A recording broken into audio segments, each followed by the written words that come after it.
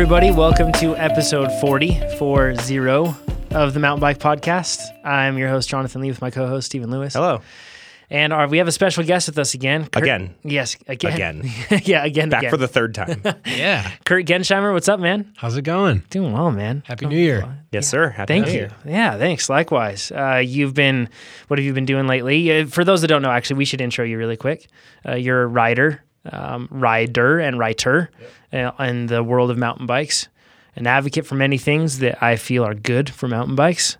I think that's a good way to just sum things up in general. You're kind of known as like the go-to guy for everything in the Sierra Buttes, Downieville, everything else. You've got the beta on all of that stuff as well. So if you want to go back and listen to different episodes and get some knowledge from Kurt, especially about that region, you should check him out. So, but how you been, man?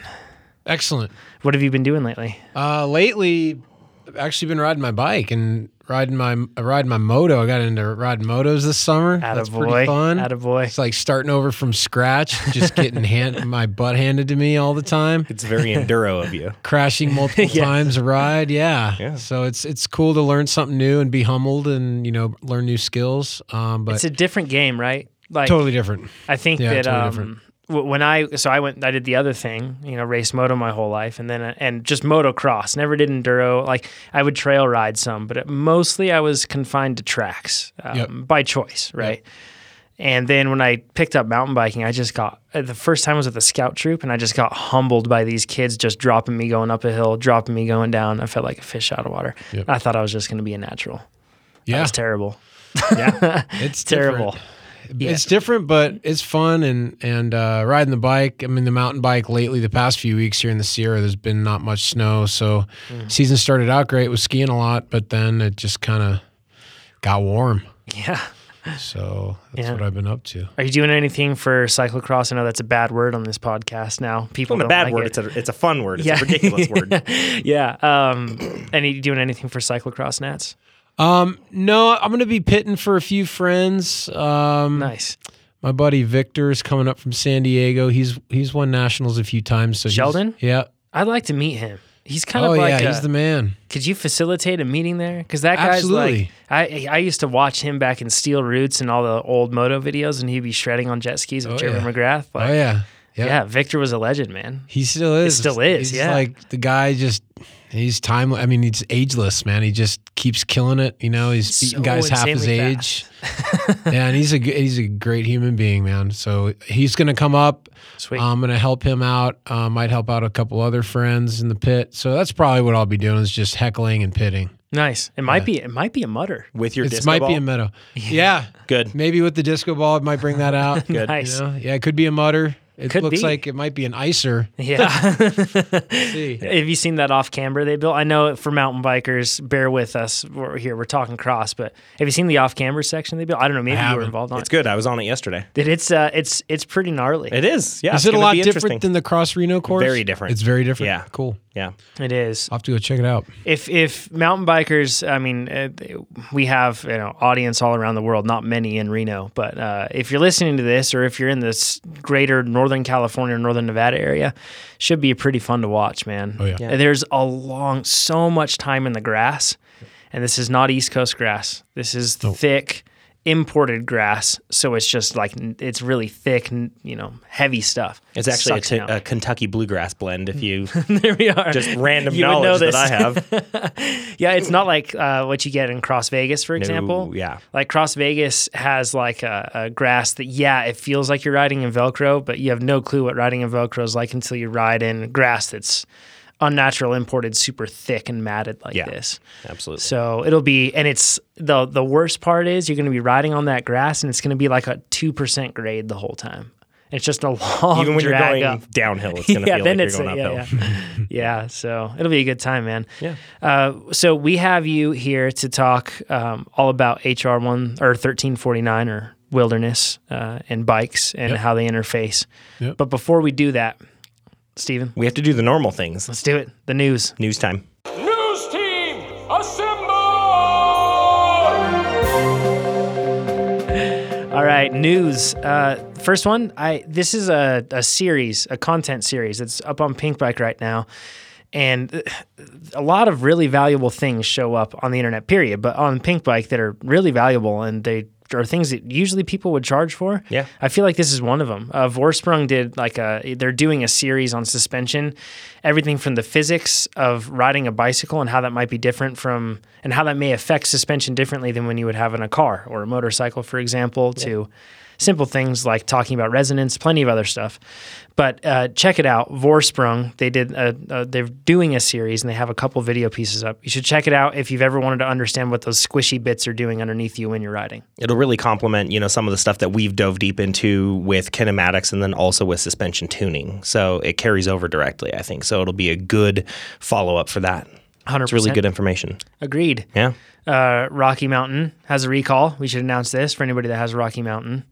Altitude, Instinct, and Pipeline bikes. They're recalling something, and I almost feel like it's literally for an assembly issue. It's not Yeah. a parts issue. It's not a dangerous issue for your bike.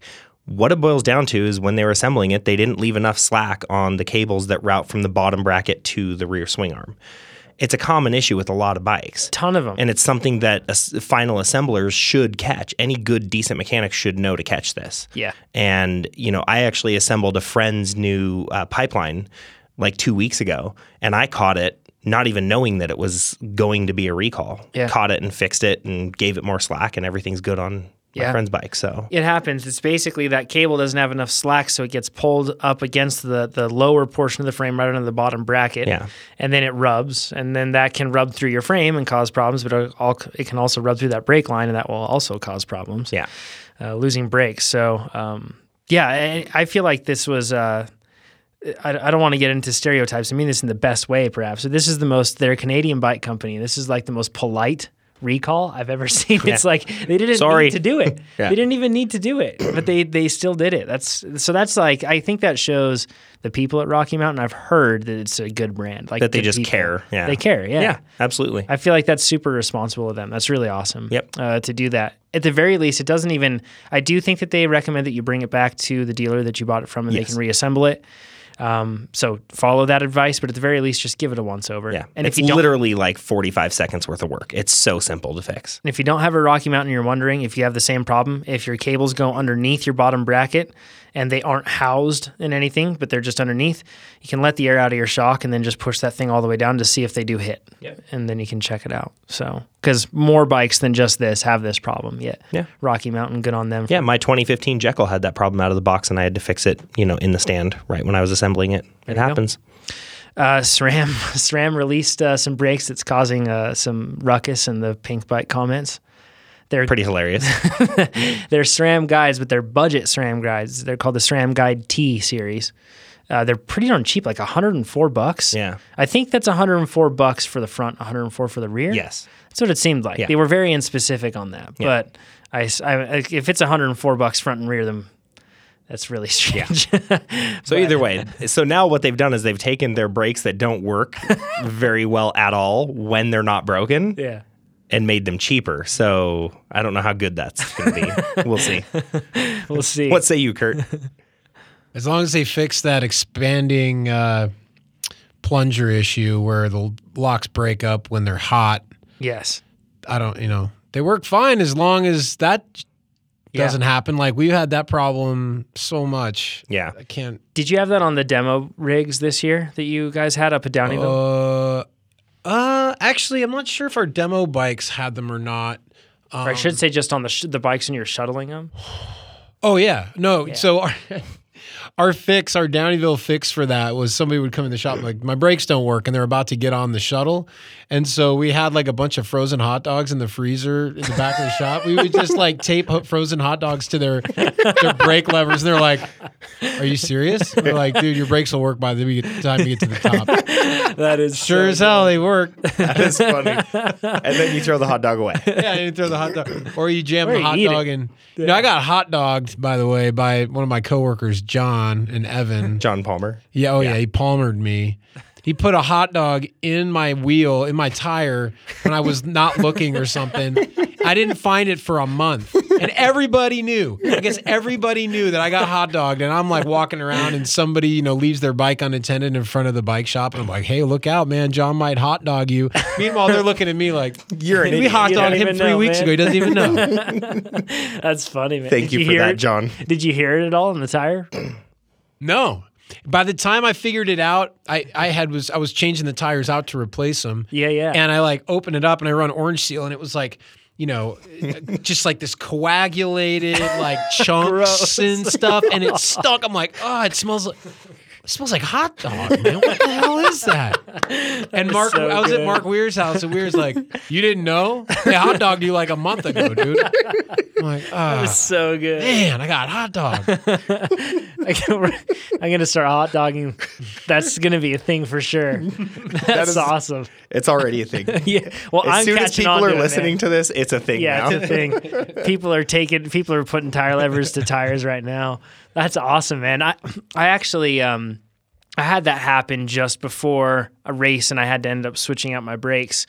People had it at Single Track 6, that race I was doing, and there were a lot of people that weren't super capable descenders riding on gnarly BC trails. There was a guy that got to the top, and apparently he told them when he got to the top, he said, one brake doesn't work. And then as soon as he started descending, yelled out that now the other brake isn't working, and the dude ended up pile driving into a tree. Good. But like, Wow, pretty really? scary stuff. Yeah. Just complete failure? It was like 100-degree heat. Well, the reason Oh, they locked. Oh, it was the locked. expanding. the levers don't even go in. Yeah, right. So then you can't. It's just like imagine your levers just having a bolt through them. You can't move Yep, them. right. And that's what he had. It was just. It wasn't that he could pull them to the grip. They were just full locked. Yep.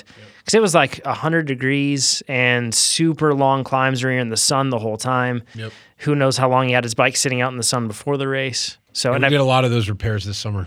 A lot of warranty. hot dogs. Did SRAM finally send you guys a big box of levers Yeah. to have on For hand just in ballparks. case? Yeah, they sent us a bunch of ballparks. Yeah, ballparks Some and Franks. master cylinders. Yeah. Oh, that's awesome. Good. We get a lot of questions about what do we think about this bike? When Steven and I get to Sedona, which head over to MTB Podcast, pick up some swag. There'll be more stuff on there soon because that'll help us get to Sedona because I can't justify pulling money from my family vacation budget for mountain bike podcast stuff. So, but if you guys can do that, then we can get to Sedona. We can demo a bunch of bikes. We can give you actual real world advice on these things. And I think that we can do a darn good job on that. And we can demo the bikes with you. Yeah, you can Not come just and by ride with ourselves. us. Yeah. It'd be awesome. In fact, a photographer reached out to us and he wants to stay with us.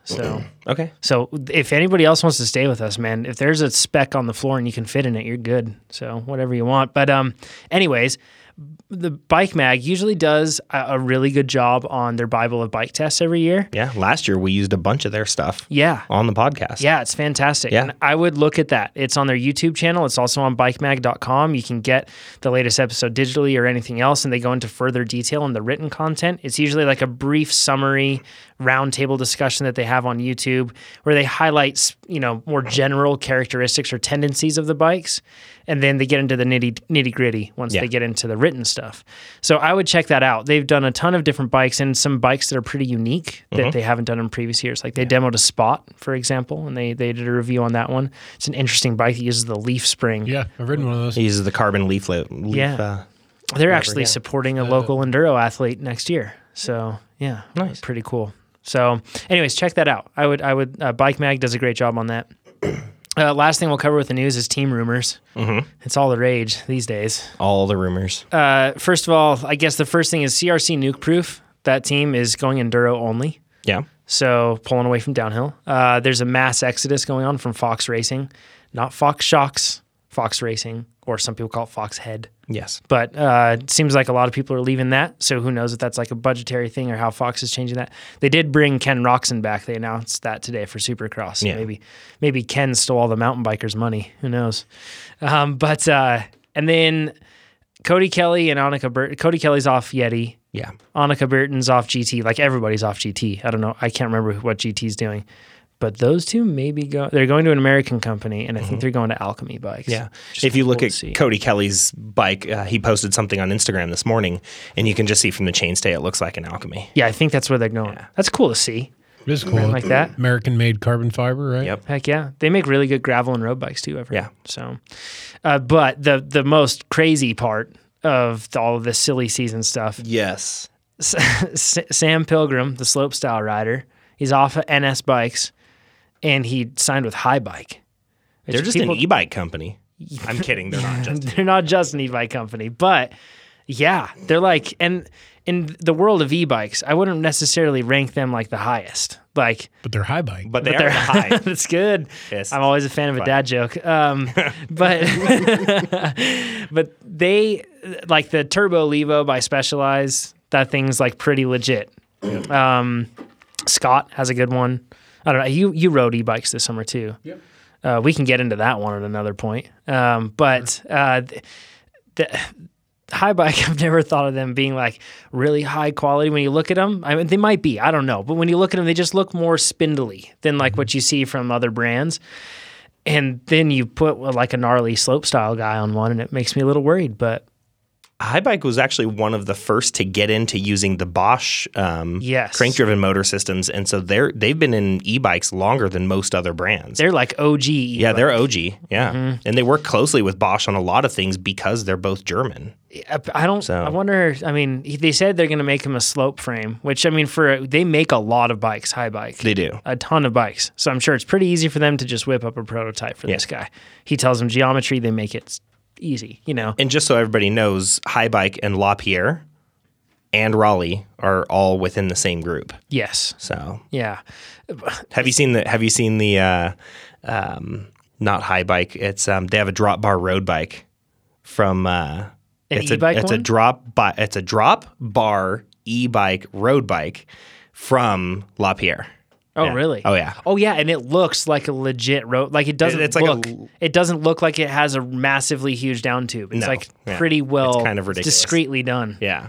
Yeah, like So. BMC has a road bike that's an e-bike now, and obviously Pinarello does too. If anybody saw the That caused terrible some stuff. Oh my gosh, did Yeah. you hear about that? I did. Yeah. Pinarello, for those that are listening, Pinarello basically said, "We now make an e-bike road bike, and it's So for women can be as fast for as women men." can keep up with men." So bad. Idiots. They apologized very quickly for that one, but still, damage As they should have.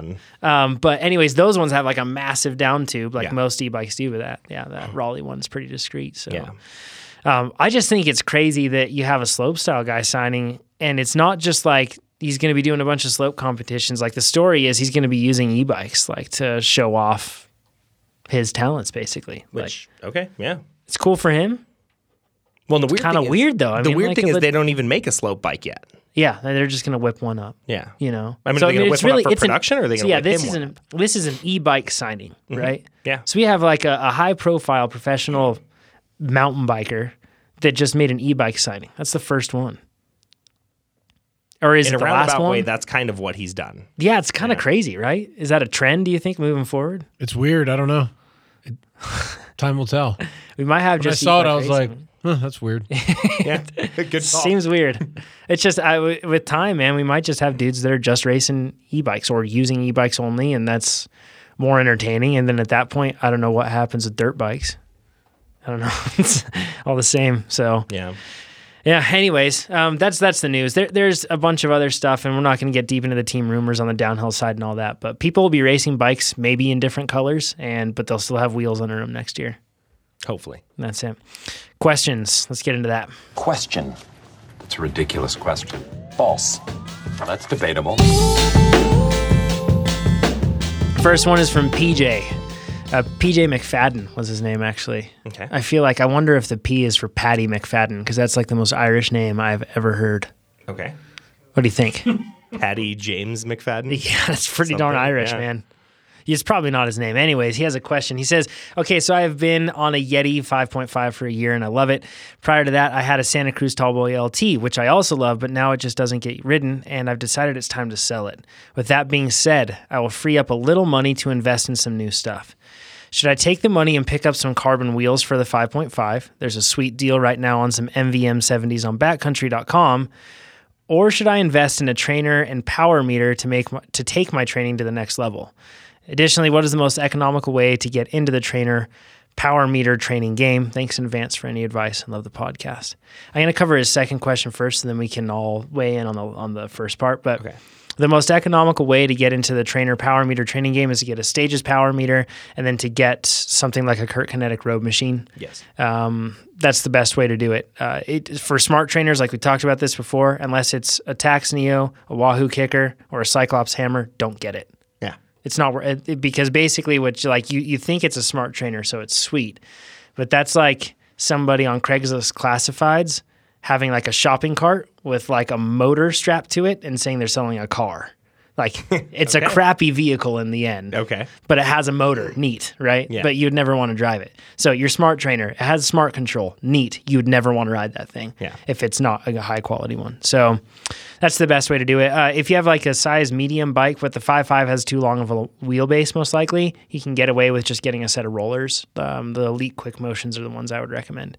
So that's the best way to do it. But that said, he has extra money. Should he spend it on carbon wheels? Should he spend it on the training setup? What say you? It depends what the price is on the Envies. If it's a really good deal, if it's $2,300 for a set of the M70 high volumes, sure, that's not a bad route to go. It's going to free up a little bit of weight, but at the end of the day, I don't know. It sounds like you have other ideas, Jonathan. What do you think, Kurt?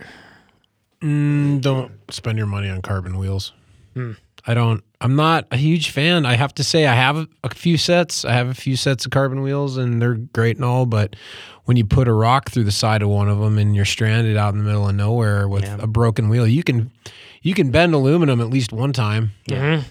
Once carbon breaks, you're walking. Yeah. And I just like the way where I ride, like if you're just riding in a park and you know, like, or a few miles from your car, then that's fine. But if you're going on a big ride, like, I'd save the money. I'd spend it on somewhere else or just save it. Buy another bike. Yeah. Yeah, the M70s look like they're at about $1,500. That is a good deal for Envies. Don't get me wrong. It's cheaper than what they normally are. Yeah. I'd flip this thing on its head. I would say take that money that you have, and then I would say Take it to the horse track. Exactly. Yeah. Greyhounds, actually. Yeah. Oh, dog track. Yeah. But no, I would say spend that on a proper bike vacation.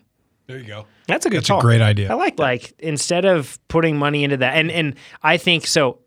Let's look at your situation. I would say a trainer power meter is going to make your rides more enjoyable than M70s because you'll be more fit. And being more fit is always more enjoyable than being out of shape and being slow. Yeah. So that's something that Kurt's trying to be. You don't have to be discreet. He's all discreet about cracking open his IPA. But I feel like the carbon wheels, man, doesn't really make a whole lot of sense. Trainer, power meter, that's going to make you faster. That'll make your rides more enjoyable. In the end, if you're going to invest into mountain biking, it should give you an ROI. And then for me, whenever vacation is an ROI. Dude, That's a memory you can't, you can't buy memories like that. Just, straight overhand. You got to commit to those and make them happen. They are expensive. So if you took $1,500 that you were going to spend on those wheels, you could go and have yourself a pretty rad vacation. Yeah. Oh, yeah. Even if you wanted to do one of the guided ones, like I think it's Western Skies does a bunch of them all over the West Coast. They do like Western Spirit. Western Spirits. Yeah. They do Bend, they do Hood River, they do Sedona. They go all over the place, and you can do fully supported. They'll make your food for you. All you got to do is pitch your tent every night, and they move your stuff around. And those are, I've got a bunch of friends who have done those, and they say they're awesome. And those are like $1,600 to $1,800. Or you can just go somewhere. You can drive to Moab and stay there and camp and do it a lot cheaper. Have fun. Like I would definitely say make a memory out of it, man. That's actually a good idea. I like that. Yep. Yeah. Bet y'all weren't expecting that. No, we Thought weren't. I was going to say training and all that stuff. All right. Shreddy says, greetings, fellow Shredlings. Love the podcast. Keep up the good work. Quick question for you guys. I have a spare non-boost 29er carbon wheel set and most of the rest of a bike that would go along with it lying around in a shed. I'm looking to build up a relatively cheap trail-ready likes to party hardtail to show my kids the ways of the shred on our local trails and bike/skate parks. I've been looking around quite a bit, but it appears that most of the newer modern geometry 29er hardtails come in boost only. Any suggestion, oh wise ones? My first thing is sell the 29er carbon wheel set. Yeah.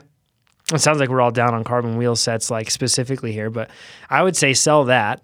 And then I would say sell the other bike parts you have, and I would go for something like Specialized Fuse, or I would look at the Trek Stash is the one they have. Yeah. Even though those Yeah. are plus, you're riding right around. The stash is a 29 plus, 29 plus, yep. and then Or 27.5 plus, but And you can run 29 regular on it. I've You got can a friend run who did- anything on yeah, it. I've got That's a friend. the beauty of yeah, it. I have a friend who did Leadville on a stash last year. I got a stash. It's one of my favorite bikes. Yeah, that's what I would say. I would say sell those things that you can, and then because the thing is, like I know with a Fuse, for example, you can, and I don't know if the stash has like a cheaper option, like or is it like a pretty cheap or Oh accessible? yeah, you can bike? get a stash for like under $2,000, like Yeah. $1,500 or something like that. That's the cool part about those bikes, and they have really good geo on them. They're Yeah. a ton of fun, Mm-hmm. long reach, short stack. Even though they have a big old balloon tires on there, they're still going to be short stack on there. Yeah, They're a ton of fun. So yeah, that's what I would say. We all agree. I agree. Nice. Look at this. United. Don says, episode 38 had a bit about dogs. This guy had an experience. Ugh. He says, which reminded me of a very recent incident on a local trail. I came upon two hikers with their dogs. Both dogs were off leash, as expected. I was leading uphill, maybe 5 miles an hour. Hikers and dogs were heading downhill. They were above me, and hikers and I made eye contact beforehand. Their dogs were leading the way. I was heading to a point in the trail where I could stop before we all met up, so I could let the dogs and hikers pass by. Before I could stop, one of the two dogs ran ahead to me and took a bite above my left ankle. Yikes. Then ran around behind me to the other side and took a bigger bite about midway between my ankle and knee. Sorry for laughing. It's just crazy. That dog was after you. It says, I yelled to the hikers to control their dogs. One of the hikers yelled back something about being tired of mountain bikers claiming to own the trails. Some words were exchanged, and I'm certain we're not going to exchange Christmas cards this year. That's unfortunate. It's terrible. Yeah. The dog broke skin at both bites. I kind of think I had a solid reason to be a little pumped up. And he's not saying like Ryan Dungey pumped. He's saying, just He's a little angry. revved up, I should say. Yeah. But after hearing you two talk about your dogs, I wonder what your thoughts are on etiquette in this case. Yell, no yelling, ignore and roll on. They looked like responsible dog owners. I never once considered rabies or any sort of infection. The bigger bite is still sore about 4 weeks later, and I'm not going to lie, when I think about it now and then, I get a little pissed off. I'd like to hear your thoughts. Nice podcast. Thanks. Those people may have looked like responsible dog owners, but they weren't. Yeah. I'm sorry. If your dog is off leash, it better be a good dog and good with people. Yes. The only reason Moose is off leash ever is because I know that he would never hurt he would never hurt a human. Yeah. He's not Let alone aggressive. another dog. Yeah. He's not aggressive. No. And the thing is, you can have, if your dog is aggressive, it's not like you have to keep your dog. I hate this when people are like, my dog's aggressive, so I just keep him clammed up all day. No, you have to can't get let them him out there to get over that. You have to. Yeah. So I know that the hikers aren't listening to this podcast, or at least I assume. Maybe they are. Maybe they are. I mean, everyone listens to it. Yeah. But in this case, I would say those dogs should have e-collars. Yes. And I think that e-collars are something that way more people need to use. You need to get over the stigma that, it's a shock collar and it's bad for your dog. Your dog is totally fine if you send shock to it. He's okay with it. But these things have tones and vibration. Mm-hmm. And some of them, like one of our dogs, he never once has to feel shock Yeah. because when you hit vibrate, he acts like the world has ended. Mm-hmm. So all you have to do is just, if they need it, you hit shock once. Then after that, they're going to be like, when I feel something around my neck, I'm going to listen. When that collar is on. I'm going to behave. Yeah. Yes. So in this case, like with our dogs, I have them out there. I have the remote. I actually just glued a Garmin mount thing to the back of it, and then I just twist lock it into my Garmin mount on my bars. So then it's always right there, and I can hit it. And then when I'm riding and my dogs are there, because one of our dogs, she's more aggressive, and she gets really nervous around, and it's really just the lack of confidence, Yeah. right? Which is probably the case in this situation, a lack of confidence from this other dog. I just give her a vibrate, and then it gives her a check, and then she looks back at me and she resets. And she knows like, okay, cool, he's here. I just need to put myself in check. Yep. That's totally fine. You never have issues. I think it's the owner's fault too. What's your stance on dogs on trails? I don't have any like stance. Like I'm fine with people walking with dogs off leash. That's no problem. But like you said, granted, they better be under control. And let me preface this statement by saying I grew up with dogs. I love dogs, but I've been bitten by a dog before, and if a dog comes up to me and bites me, it's getting kicked. Oh, yes. Straight up. Like, I'm going to go off on it, and if the owner's there, I don't care. Like, it's their responsibility, and it's either going to get a face full of water or a swift kick, and if I'm bleeding, I'm calling animal control. Oh yeah. I mean, you just have to throw down on something like that. That can't be tolerated. Yeah. That can't be acceptable. Yeah. Yeah, I because agree. those hikers didn't even care. My girlfriend, she got attacked by a pit bull on a bike path 5 years ago. Ripped her hand open, needed like 16 stitches in her hand. Jeez. Dog was actually on leash, but the dog was so powerful, it just like yanked right out of the owner's hands and lunged at her. Yeah. That kind of stuff can't be permitted. Like can't that's not in a social situation. Yeah. And I think that a lot of people would do better to consider an e-collar instead of a leash, because a lot of the time, as soon as that dog feels like when you choke up on that leash and it feels that you're trying to hold it back, it doubles down, it triples down, and it works 10 times harder. Then it feels scared. Then it feels like it's being held back, and it's bad. I think that, a leash is better than no leash if your dog is aggressive, but an e-collar, you might be surprised at how great your dog really is when he doesn't feel like he's being choked or scared every time something comes up like that, Yeah. So I like how the hikers said that they're sick of mountain bikers thinking they own the trails, so it justifies them getting bitten by their dog. What kind of reasoning what is kind of that? logic is that, It's right? not. It's crazy, man. So Sam says, "Hey guys, love the podcast. I'd love your thoughts on why Roval does what they do." I have a 2018 S-Works. That's kind of a funny thing just to start out. Why with. does Revolve do what they do? Yeah, exactly. I have a 2018 S-Works Epic Hardtail, which is an amazing weapon and has the newer, wider Roval Carbon XC rims with 2.3 tires. My question is, a lot of carbon rim talk this week. He says, my question is, why do they cross the spokes but don't lace them over under? And why do they still run radial on the front offside? As far as I know, no one else builds wheels like this, and it's just something that they're marketing. And he says also any tips or drills I can do on. Oh, actually, let's just answer the first. I want to part, answer this, yeah. and then we'll go into the next. So go ahead. there are other companies that do this lacing where one side is radial, one side is cross-laced, and that's Mavic. They call it Isopulse, and what that does is that gives you a stiffer wheel. Mavic does it on the drive side, and then they also do it on the drive side of the rear, and then they do it on the front wheels as well. They'll radial lace, unless it's a disc wheel, they are getting into doing cross-lacing. So the reason they do that is you get a stiffer transfer. You don't get as much flex in the wheel. So what Revolve's trying to do is get better braking characteristics out of the wheel so that when you hit the brakes and that rotor, it's a more solid contact to the actual tire and surface and traction on the ground. So Mavic does it for basically they want when you torque on that cassette in the rear, they want instant. They don't want anything twisting up or anything like that between the power and the ground. Makes sense. So that's why they do that. Beyond that, what they're talking about with when they don't do the over-under in the cross-lacing is called intralacing. And Jeff Kendall-Weed, when he was with IBIS, he actually taught me this. What they do is when they just leave one, your leading edge spokes on the outside and your trailing edge spokes on the inside and nothing crosses, you actually get less harmonic vibration between the two spokes, which keeps your spoke tension up. So you actually don't get the nipples loosening up nearly as much when you do intralacing.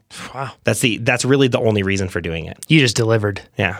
Oh, solid. Thank you. Yeah, nice work. That's actually how I build wheels is I interlace them. I don't do over, under. Yeah, I don't either. Yeah. I used to go over, under forever, and then it was actually Jeff at IBIS Yep.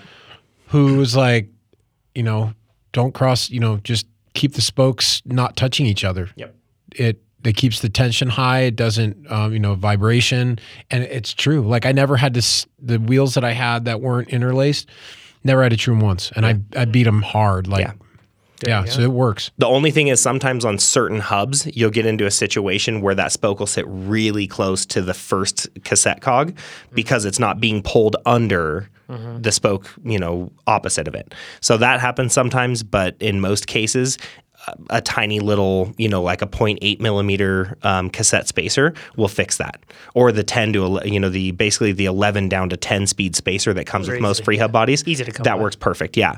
The other thing is Mavic also doesn't interlace. They do intralacing on all of their wheels as well. So there's no over, under, but those wheels all have their very specific Maxtol aluminum spokes. Crazy. So, yeah. I need to learn about the world of wheel building more. Well, there you go. Yeah. I can teach you. Says any tips or drills I can do on trying to keep my shoulders from creeping up toward my ears while riding. I've noticed that I always do it on the road or off road, and I know there's no benefit for me to be doing it. Should I use that physio tape up and over to add resistance for a mental note to drop the shoulders? No on the physio tape. You just need to be more conscious about rolling your shoulders back. Think about why you're doing it. Well, Do you ever notice that you do this, Kurt? What's up? That like that tension where you end up raising your shoulders up toward your ears? I don't know if I raise my shoulders. I just know that I definitely like hunch forward a lot. I need to constantly like, stand back. Yeah, proper posture. Yeah, like Marine style. Yeah. You know? I know when I'm on the bike, I've seen a lot of people do this where they hunch up, and usually it coincides with as intensity increases, the ear to shoulder distance decreases. It's like a thing that they do. And I think that a lot of it in mountain biking, if you're going through technical terrain like that, usually what I find is you're not riding in the proper position and riding with your core engaged and riding with your weight through your legs. In most cases, what you'll be doing in that is you'll be carrying excess tension through your chest, shoulders, upper back, and arms to make up for either a lack of tension or control and strength in your trunk or positioned wrong on the bike. Absolutely. The other thing also is you should be careful when you do hunch up like that, you're disengaging the shoulder socket. And so then you're more susceptible to shoulder injuries if you do crash. Good point. So, and I do see this much more commonly in XC, and I see it a lot when you're descending because they stand up. And when they stand up, a lot of them have such a low stack height because they have an inverted stem and everything else that their arms are really low, and then they end up kind of like rolling forward. They have this weird balance that you feel like you have too much weight on your hands. So you feel like you should have it back in your legs, but you go through this weird position, and then it ends up just putting you in a weird spot. So along those lines too, I can't recommend Lee McCormick's stuff enough. His guidance through his book and through everything else in his clinics, he'll put you in a proper position so that you never need to do that, and you'll be amazed. Yeah. So that dude's awesome. I saw that video. Yeah. With you guys. Yeah. I think it was a video, right? It was. Yeah, that was pretty cool. You want to see a video of Jonathan crashing? I'm kidding. Do you have one? Well, from our gravel ride on Thanksgiving Day. Oh, yes. In the sand, you were trying to be cool and throw rooster tails, and you crashed. Yeah, that happened. I haven't done anything with that video. It's there, though. Don't worry. Hold on to it. I think there is a video of me crashing on the pump track during that time, too. I think there might be, yeah. The sprinkler came on. It was a Rogue sprinkler, and it had no permission, and it just came on, and I hit that berm hot. Good. Yeah. Good. Yep, I kept going. Cool. All right. So that covers that one. Oh, and he says, P.S. Bring on A1 Supercross. Yeah. Yes. Yeah. We need to call our friend Neil Stores. Yeah, we do. We need tickets. We need to go to A1. Neil, tickets. I'm VIP. stoked for him. Monster Girls. Neil's kind of become like somebody that people know on the show. I've noticed that like a lot of podcast followers also follow Neil now. Yeah. So he's kind of become like a person. Neil Stores. Awesome, dude. Yeah. Congrats on the big gig. He's working with a PR agency, so he'll be representing Monster Energy Kawasaki and Mr. Tomac. So it's pretty fun. So pretty cool stuff. And I'm sure you are super busy, Neil. You're probably not mentioning or listening to this since this is the biggest week of your year every year. So but anyways, yeah, I'm stoked too. But with that said, we made him big, so therefore he owes us tickets to every Supercross race. Are you so the dirt bike riding you're doing, Kurt, is more trail riding and enduro? It's all trail. Yeah. Not Supercross stuff. No. Do you even watch Supercross? Are you interested in that stuff? Not really. Yeah. I mean, I'm blown away by what they can do. I always have been, but I don't know. I only have limited time to pay attention to other things, and it's just that's not one of my priorities. I appreciate it though. I grew up doing that my whole life, loved it, spent a lot of time into it and everything else. Last year I've never done a fantasy sports thing. I'm not a big sports guy. Yeah. People probably think I'm ridiculous for this, but like I follow soccer, and that's basically it, right? I don't even follow soccer. But that's basically it. But like I tried to do fantasy Supercross last year. Like a bunch of my friends were like, hey, you should do it. Wait, how do you do fantasy Supercross? You pick your riders, and then they have odds based on each rider, and based on their odds, you get awarded different points. And you have a roster that you can pick, and basically an allotted amount of points that you can use each week to pick those people. It's basically it. Cool. Yeah, I definitely don't have enough time in my life for that. I did not at all, man. I tried. I lasted one round. And then after that, I was like, yeah, way too much, man. Can't do this. So Time or desire. Oh, it was way too much, man. Took the fun out of it, too. If I'm going to watch this stuff and just want to relax and watch it. Yeah, exactly. Like, I don't want to have stress. Like on our way back in my head. Yeah. Like on our way back from Sea Otter. Yeah. We watched it I was driving. Yes. You watched it. I watched it was it. on in the yeah. 4Runner though. Like it's ridiculous. Like I find myself cheering for I'm cheering one moment for the dude in 17th out of 20, and then I'm like cursing him and wishing that he, some bad would befall him because he's dropped back to 18th, and I'm like, this is ridiculous. I'm taking this too seriously. Need to relax. So not good. All right, last question from Michael or Mikkel. I'm not sure how you would say it because he's from Denmark. He says, greetings from Denmark. I just recently found your podcast and have started from the beginning and have reached episode 22 until now. Keep going. You got a ways to go yet. He says, I don't necessarily agree with you all the time, but I learn a lot of new stuff every time. Well, that's good. Agree to disagree. Yes. As yes, Rob let's do Burgundy that. once said. Yep. Yeah. He says, my question for you is a bit special. My 8-year-old son is racing cross-country mountain biking on a competitive level and has until now been using a rigid fork on a hardtail. However, on the bike he'll be using next season, he will have a RockShox SID fork on there. How do I adjust it for a kid who cannot give usable feedback? Best regards, Michael. He's 8 years old, keep in mind. So he's going to be riding a RockShox SID, 8 years old. Yeah. How have you set up suspension for kids before? Honestly, for the most part, you kind of have to watch them and watch how the suspension reacts. Obviously, you can get the sag dialed with them. You don't need any feedback for that. You can feel about 80% of what you need to make in rebound and compression adjustments just by doing it in a parking lot. And you can do that yourself. That's a good point. If you're out riding with your son and you notice certain things about how the fork is working, if it's stacking up on him over multiple bumps, if it's, bouncing back super fast and the kid's getting bucked around, you can make those adjustments based on what you're seeing. Yeah. You don't have to have the audible feedback from your son saying, "Hey, Dad, it's doing this and I don't like it." How do you do it, Kurt, when Jerry and all of his Sendy bros show up and they have no clue what they're doing in Downeyville? And you have to set them up on these bikes. Did you say Gary or Larry? Jerry. Oh, Jerry. Jerry. Gary, Larry, and Jerry. all of them. All three of them show It's up. the Sendy crew right there. Yeah. What do you do to help them? Because they aren't giving you usable feedback, right? Like they aren't saying rebound's just all wrong. They have no clue. So what do you do to help them there? Like Steven said, I mean, sag is number one and easy, and just like mid-range, you just set the rebound in the middle of the range, figure out what the limits are, right? Like how many clicks, and then just start in the middle. And usually in the middle, it's adequate. Like, especially if a lot of times people don't know better, man. They just don't know better. They just don't know better. And then they ride and they're like, oh, it was fine. And then like, and then they get someone who actually knows suspension and they're like, oh, this is actually way better. Yeah. But it was fine before. Right. Exactly. So I don't know. I don't tend to be a rocket scientist or overthink things with suspension. As long as the fork isn't diving too quickly under braking, or I don't feel like it's the rear end is like kicking me up in the air when I hit a jump. Like, Right. I don't get too into it. I just Kurt's pretty easygoing if you guys haven't figured it out yet. Yeah. He just kind of goes with the flow. He makes coffee tables out of pallets and things like that. I make sheds out of pallets. I made an 11 by, or what was it 9 by 12? That's right. 10 by 13 shed out of pallets. It was a pretty good looking shed too, actually. Yeah. It looked yeah, good. Looks really it's solid, man. Yeah. I fit a lot of bikes in that thing and built the whole thing for $600 because I had to, actually like buy structural wood too. Yeah. But shoot, it would have cost me $4,000 at Home Depot. Yeah. Way to go. I like you go. that. Yeah. I don't make Did you steal those pallets from Patagonia? I didn't steal them from Patagonia. Did you take them from I Patagonia? took Did them you- from Patagonia because they put them out back, and these are organic, free range, humanely cage-free wood? treated pallets. Oh, that's good. Cage free. there's Yeah. and they're Sustainably not sourced. sustainable. They're not GMOs. treated with chemicals.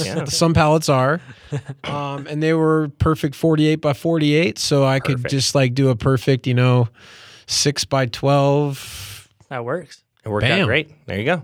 or 8 by 12 or whatever the hell. I can't do math. 48, 96, 8 feet. Yeah, 8 foot by 12 foot. There you go. The last thing I wanted to share on this with your son is once you get him set with SAG, really, I think that the majority is going to be taken care of. However, if he's on a RockShox SID and he's 8 years old, I assume that he's probably pretty small for his bike. So just one thing to keep out like watch on is he's probably not going to be able to compress the fork A whole lot. a whole lot. Yeah.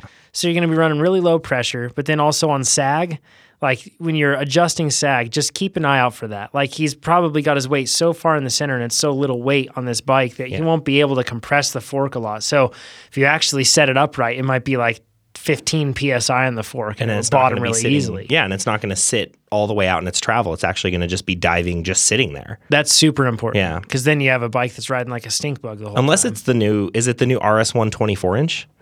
That doesn't exist yet. That would be sweet. I don't think it'll ever exist. My suggestion is maybe just put a bigger front tire on and air down a little more, and then leave the rigid fork on it. And I think it's going to be better for the kid than putting a suspension fork on it. Yeah. Personally, that's what I would do. That'd be a good option.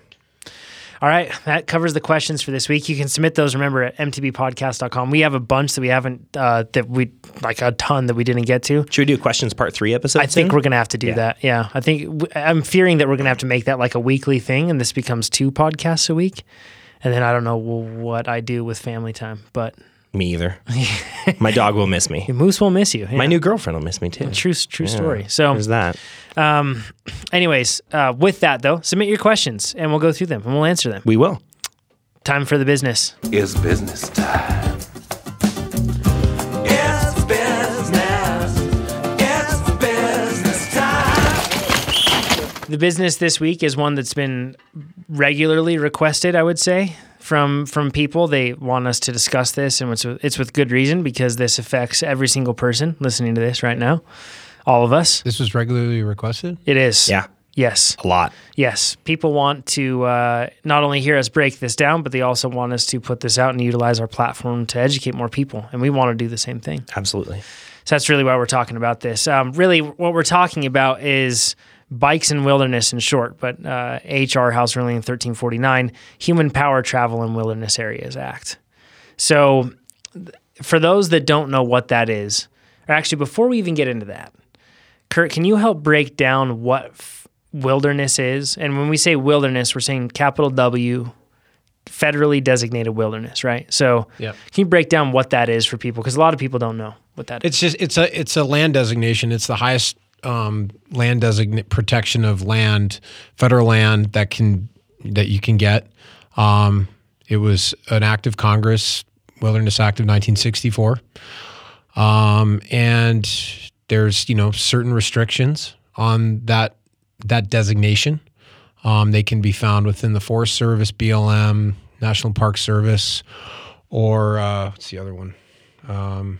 Wildlife. Fish and Wildlife. Fish and Wildlife, yep. Yep, yeah, Fish and Wildlife. So that's kind of the short of it. That's what it is. It's the highest level of public land protection in the United States. That's federal. Yep. I'll break down this, I believe, was, who ended up quoting this. This was from a wilderness advocacy group. Forgive me for not having it, but they stated it perhaps in a more dramatic way. They always do. An area where the earth and its community of life are untrammeled by man, where man himself is a visitor who does not remain.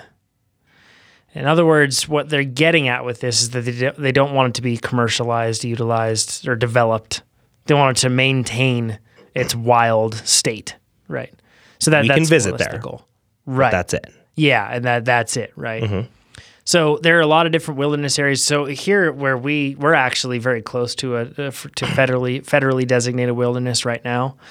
Look at it. Yep, Mount Rose Wilderness. And we basically bump up against that line every time I ride, pretty much there. Yep. And it tells me that no bikes at this point. That's it. Horses and hikers, sure, but no bikes, right? There are a lot of people that come across different spots that have had, wilderness, or that want to ride in wilderness areas and haven't been able to, or have had wilderness recently declared, like, for example, up north of Ketchum, the Boulder White Clouds area. Yep.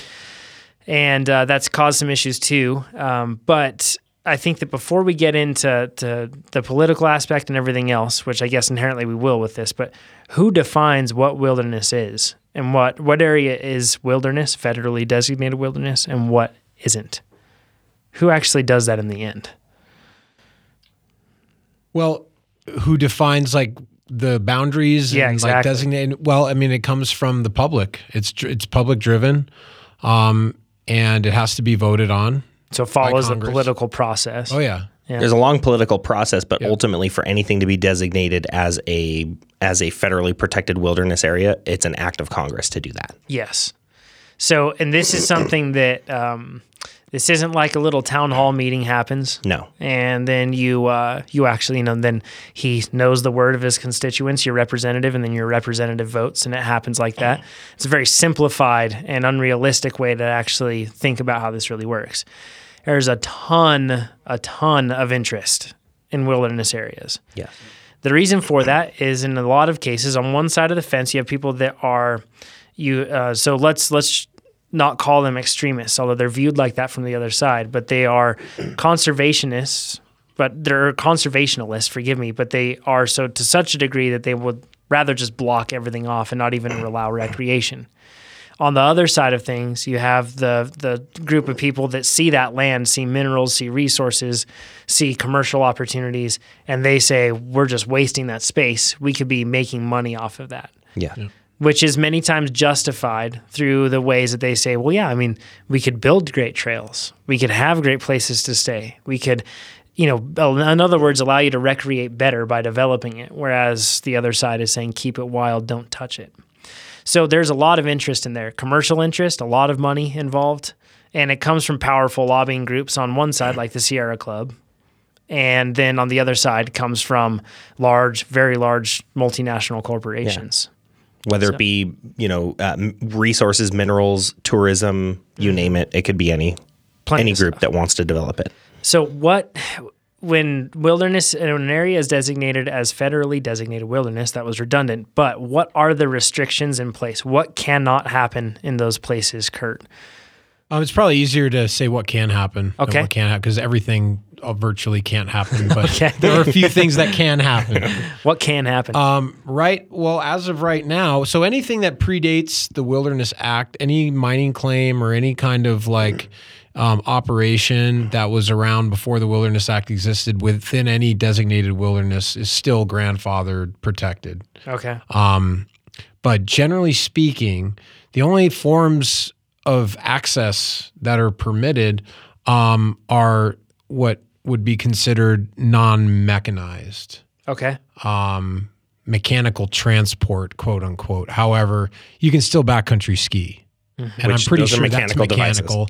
Yeah. You can still use, anti-shock hiking poles, which are mechanical. So there's lots of just little, Nike Shocks too. Yeah, but you can horseback. Skechers. Sweet hiking shoes, Nike Shocks. Yeah. I mean, and I think that's what, irks like people who are looking for reasonable access is like, well, you're making all these exceptions to this mechanical transport rule, but this form of mechanical transport is banned. So, but yeah, so hiking, horseback, those are permitted.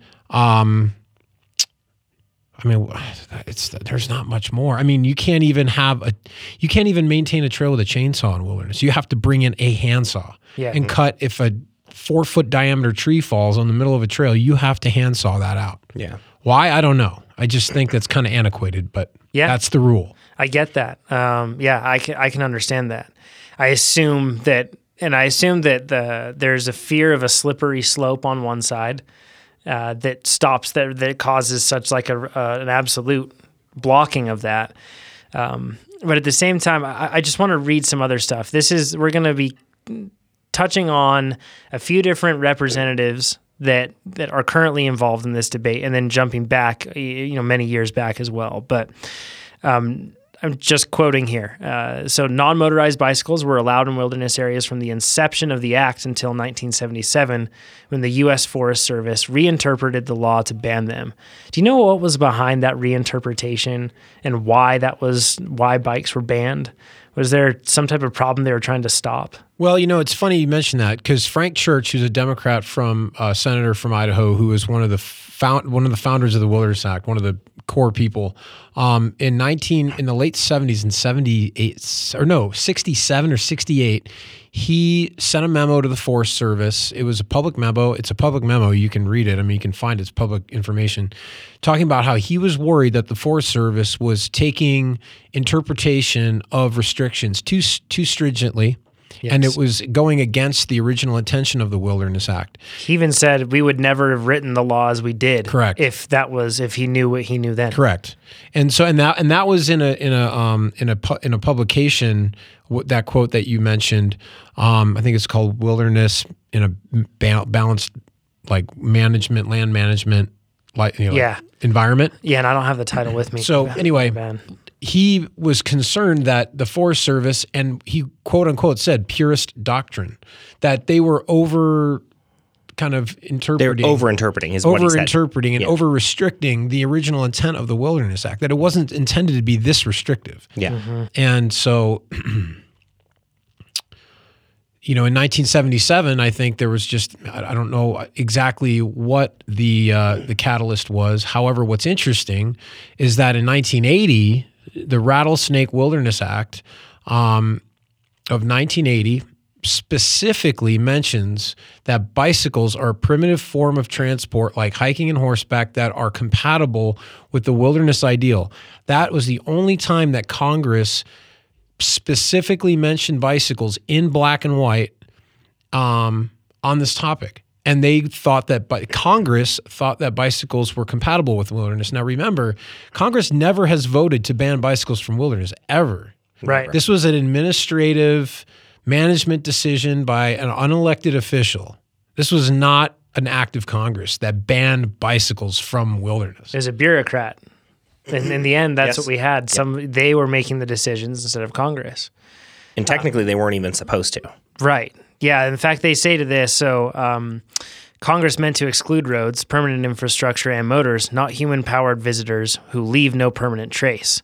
Ted Stroll said that, and he's the president of STC, which is the Sustainable Trails Coalition. We'll get to them in just a bit. He said, thus, H.R. 1349 does not materially amend the Wilderness Act of 1964.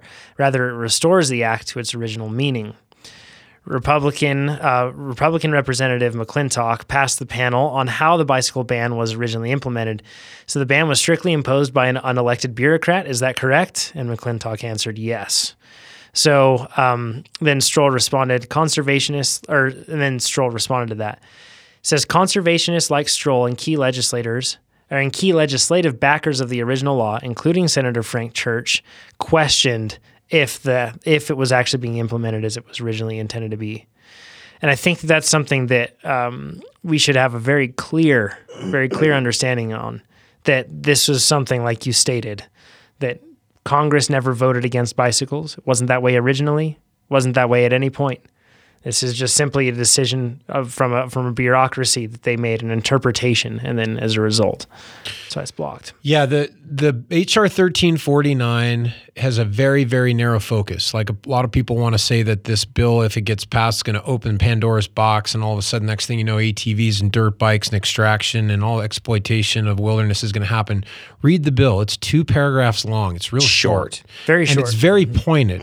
And all it does is it restores the management of wilderness to what it was between 1981 and 1984. So after the Rattlesnake Wilderness Act of 1980, the Forest Service, even themselves in public memos, have mentioned that they thought maybe they were a little bit too restrictive in their management. So in 1981, they allowed bicycles on a case-by-case basis. That went until 1984. And then finally, through it's pretty clear that it was, lobbying on the behalf of conservation groups. They wanted to nip it in the bud and close it out permanently. But from 81 to 84, bicycles were permitted, and they were permitted on a case-by-case basis, letting the local land manager make the decision on, their area based on traffic and usage, and which is reasonable. And so that all HR 1349 does is restore management to that when it existed in 1981 to 84. It's not going to rewrite the Wilderness Act. It's not going to allow motorized transportation, all these other things that the fearmongers say. It's not true. Right. It's just bringing it back closer to what Congress originally intended for the Wilderness Act. Right. Based on public document. I mean, the documents are there. This isn't magic. This isn't quote unquote fake news. Look at the public memos. Yeah. Read what Frank Church stated. Read what even Zonheiser, one of the founders of the Wilderness Act, says about like access. This isn't about just conservation.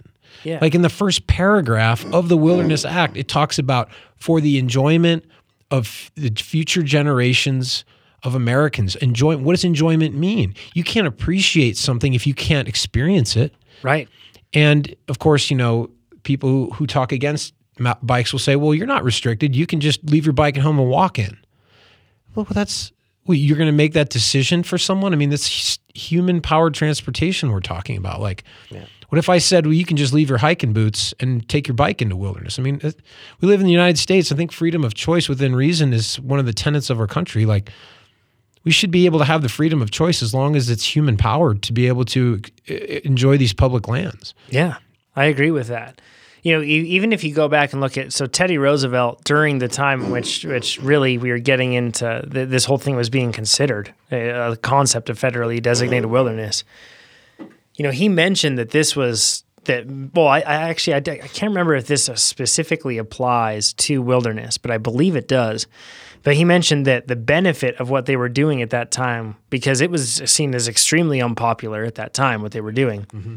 But he said it was for those that are in the womb of time. It's future generations. Yep. He's looking down the road, and he knew that through designating these areas as a spot where people they would be preserved and conserved, that you would then be able to utilize those spots. I mean, let's be frank. Let's look at that.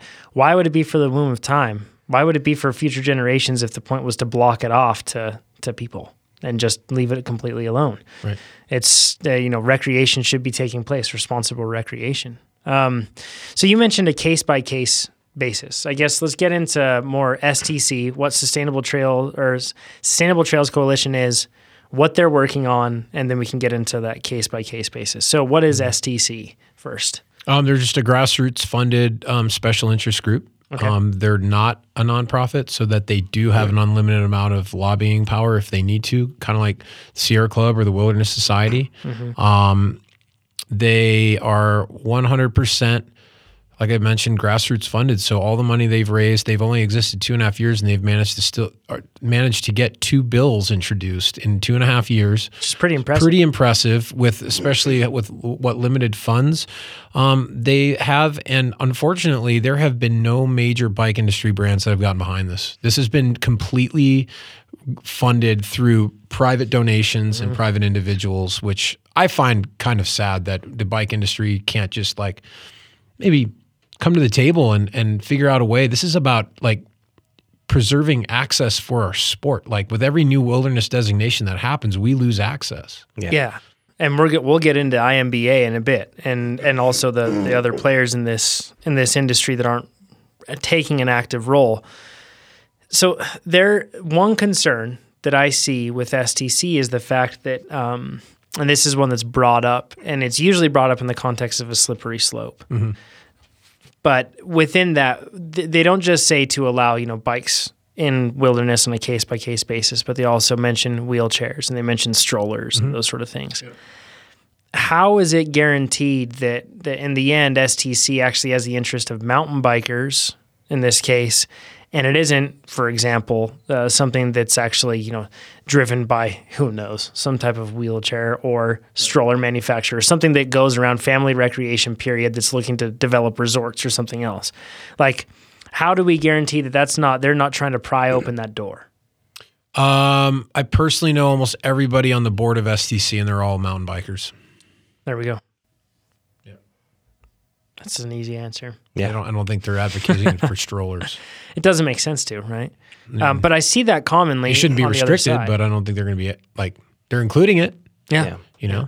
I guess with game carts, hunters, if you're out in the middle of nowhere, a game cart's pretty handy. Yeah, you want to hide that or hike a piece of wood on wheels. Back. Really, is that going to, you could degrade the wilderness experience? A piece of wood with wheels. I mean, exactly. Could be aluminum too, but.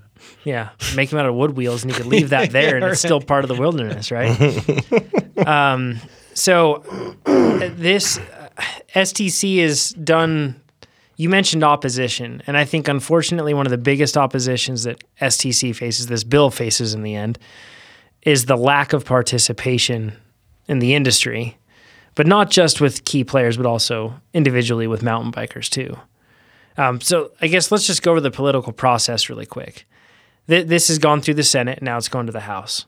No, it has not gone through the Senate. Has not gone through. It has gone through It's gone through the House Committee on Natural Resources. Okay. Which it has to go through a committee like that before it can hit the floor of the House. So has to be, now yeah. it has to go to a vote on the floor of the House of Representatives. If that passes, then it goes to the Senate, and if that passes, then the president signs it and it becomes law. Okay. So with that in mind, how a politician knows in which direction he should vote on something.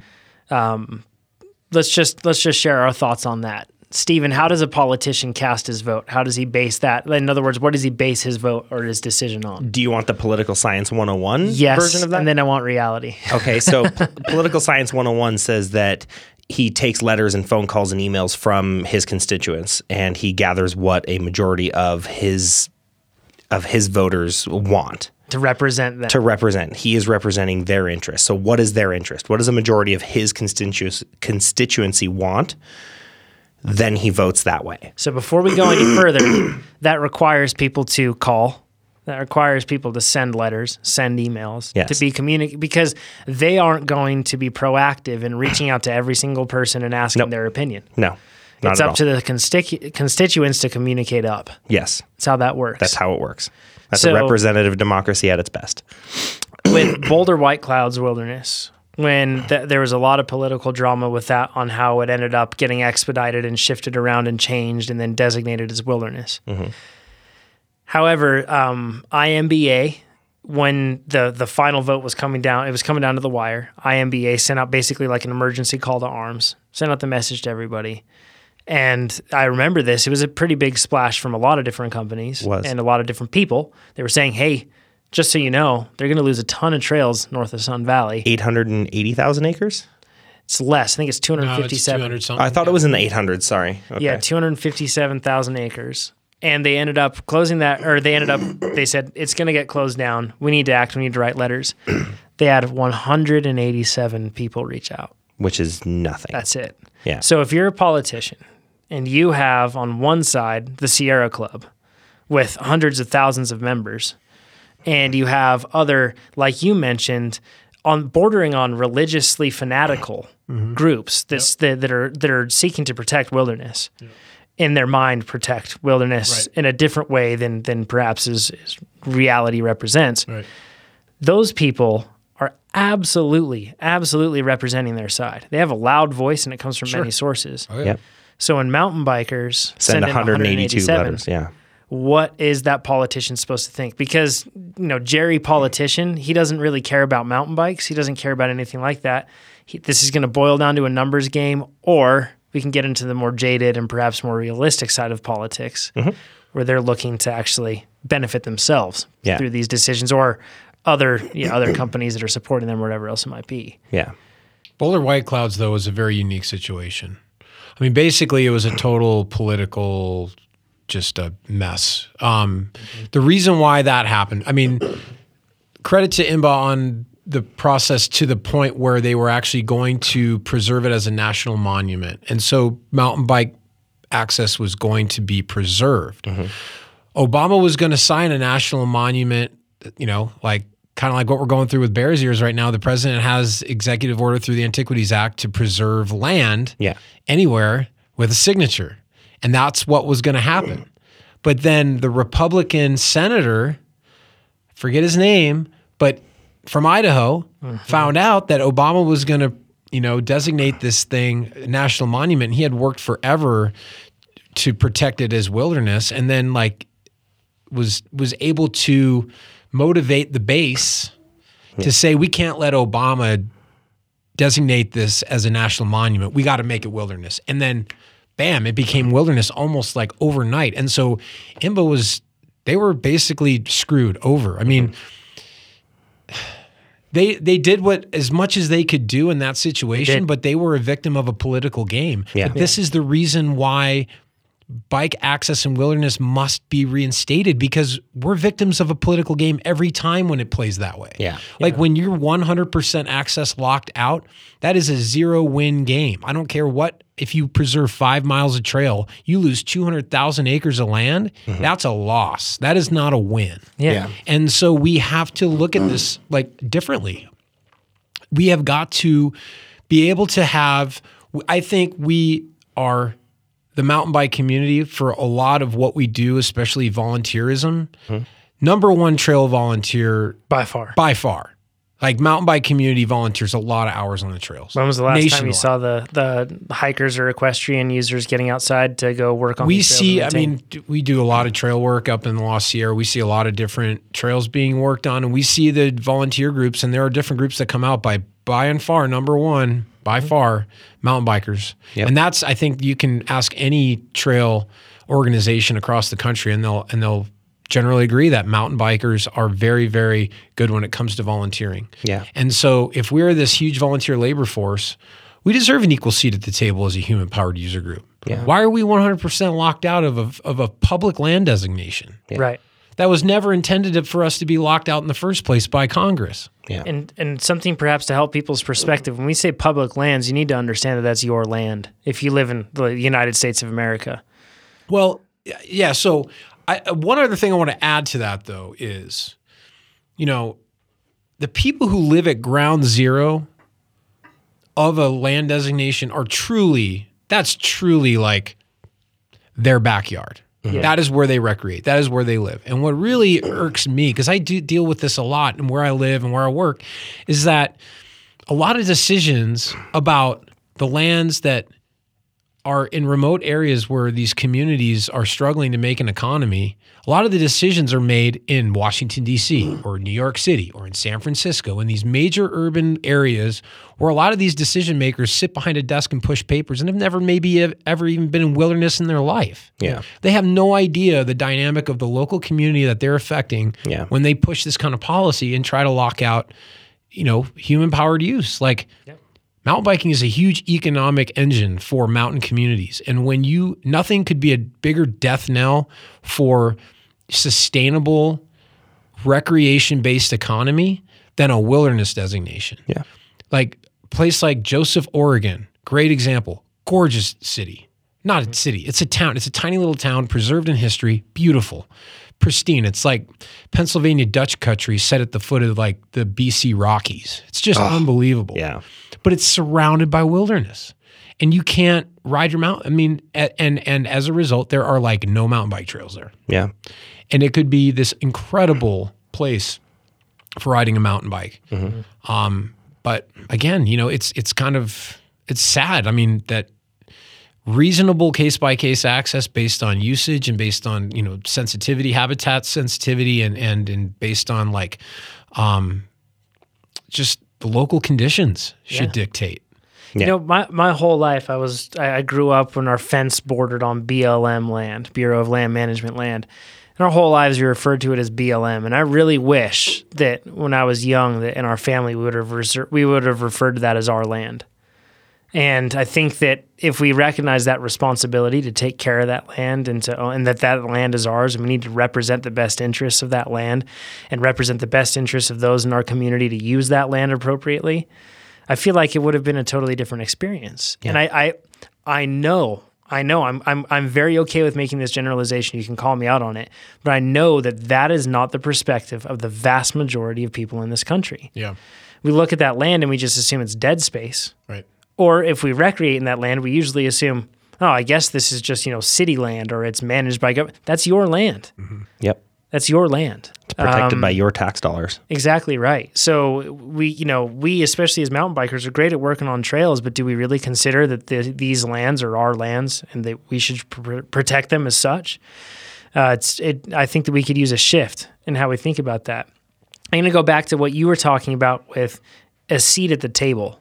Yeah. Because that's not like just a table where a kid can hop up to it. That's a pretty there's a high barrier of entry to get a seat at that table when you have other players like the Sierra Club and everything else. Shouldn't be though. Shouldn't be. Ideally, Why should it no. be? Just because they have a bigger special interest group with more money. Does that make them more important as a user group? Unfortunately. Of public land? Unfortunately, Idealistically, no. Idealistically, no. But so we shouldn't accept defeat in that regard. Yeah. yeah. Ever. Yeah. which we have. We have. And even IMBA, which is, you could argue, the largest representative organization for mountain bikers. And once again, we're talking about in theory here, but they should be the ones that are representing the voice of mountain bikers at this table. Yeah. They've accepted defeat in that very same position.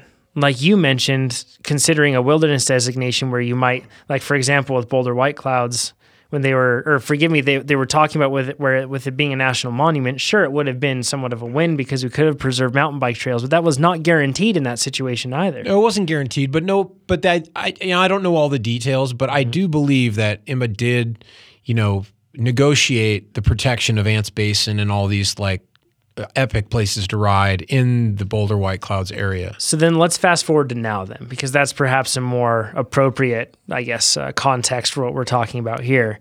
Now we have a situation where they're okay with conceding, and they're basically okay with not representing that voice of mountain bikers. IMBA has accepted defeat to the point where they're randomly getting thrown scraps. Yeah. They're not even near the table. Yeah. At all anymore. Well, what's funny is if you talk to the STC lobbyist, he's in DC all the time, talking, right? They got 2 bills introduced into Congress within a 2.5-year period. So he's shaking hands and talking to people. When he talks to elected officials, mentions IMBA, they say, who? Yeah, no one knows who they are. Nobody knows who they are. So they talk a big game, but they're not as big of a force as they say they are. No. Yeah. And meanwhile, what we're doing is mountain bikers are paying them to be that voice.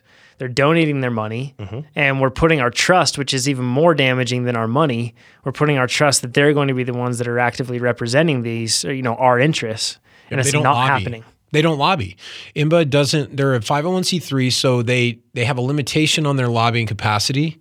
I think it's like $400,000 a year is the amount of money they can spend to lobby. Look at their 501c3 public records. Look at their records. They choose to spend almost nothing on lobbying. They don't lobby. That's the thing. And is that an efficient organization for us? It's not. I don't know. Well, if you look at STC with their lobbying, what have But they done? I think one thing that people have to remember here, STC is not a replacement for IMBA. So when I see people not. say, I'm giving my money to STC, forget about IMBA, that's great that you're giving your money to STC, but that does not replace what IMBA does. Like IMBA does do good things. I know everybody wants to bag on them. They do good things.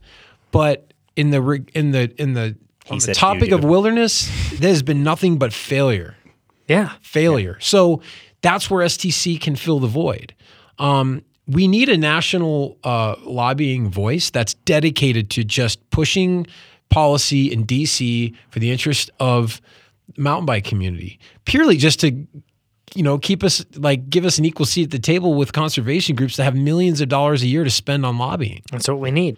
Yep. That's what we need. And we need people, mountain bike community, especially those in the mountain bike community who have money, because there's a lot of people in the Sierra Club and the Wilderness Society who have money, who donate a lot of money to that cause. Ton. And I feel like the mountain bike community is maturing, and I know for sure there are some very well-off people who ride mountain bikes who could have an impact either through connections or through finance. Like, yes, we need to start putting the money where our mouth is and start really pushing this, because it's important.